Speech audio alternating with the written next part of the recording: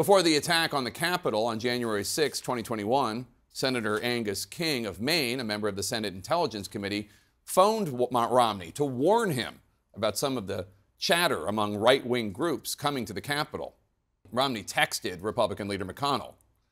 In case you have not heard this, I just got a call from Angus King, who said that he had spoken with a senior official at the Pentagon who reports that they are seeing very disturbing social media traffic regarding the protests planned on the 6th.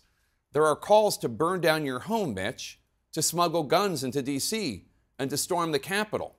I hope that sufficient security plans are in place, but I am concerned that the instigator, the president, is the one who commands the reinforcements the D.C. and Capitol Police might require, unquote. McConnell did not respond to Romney.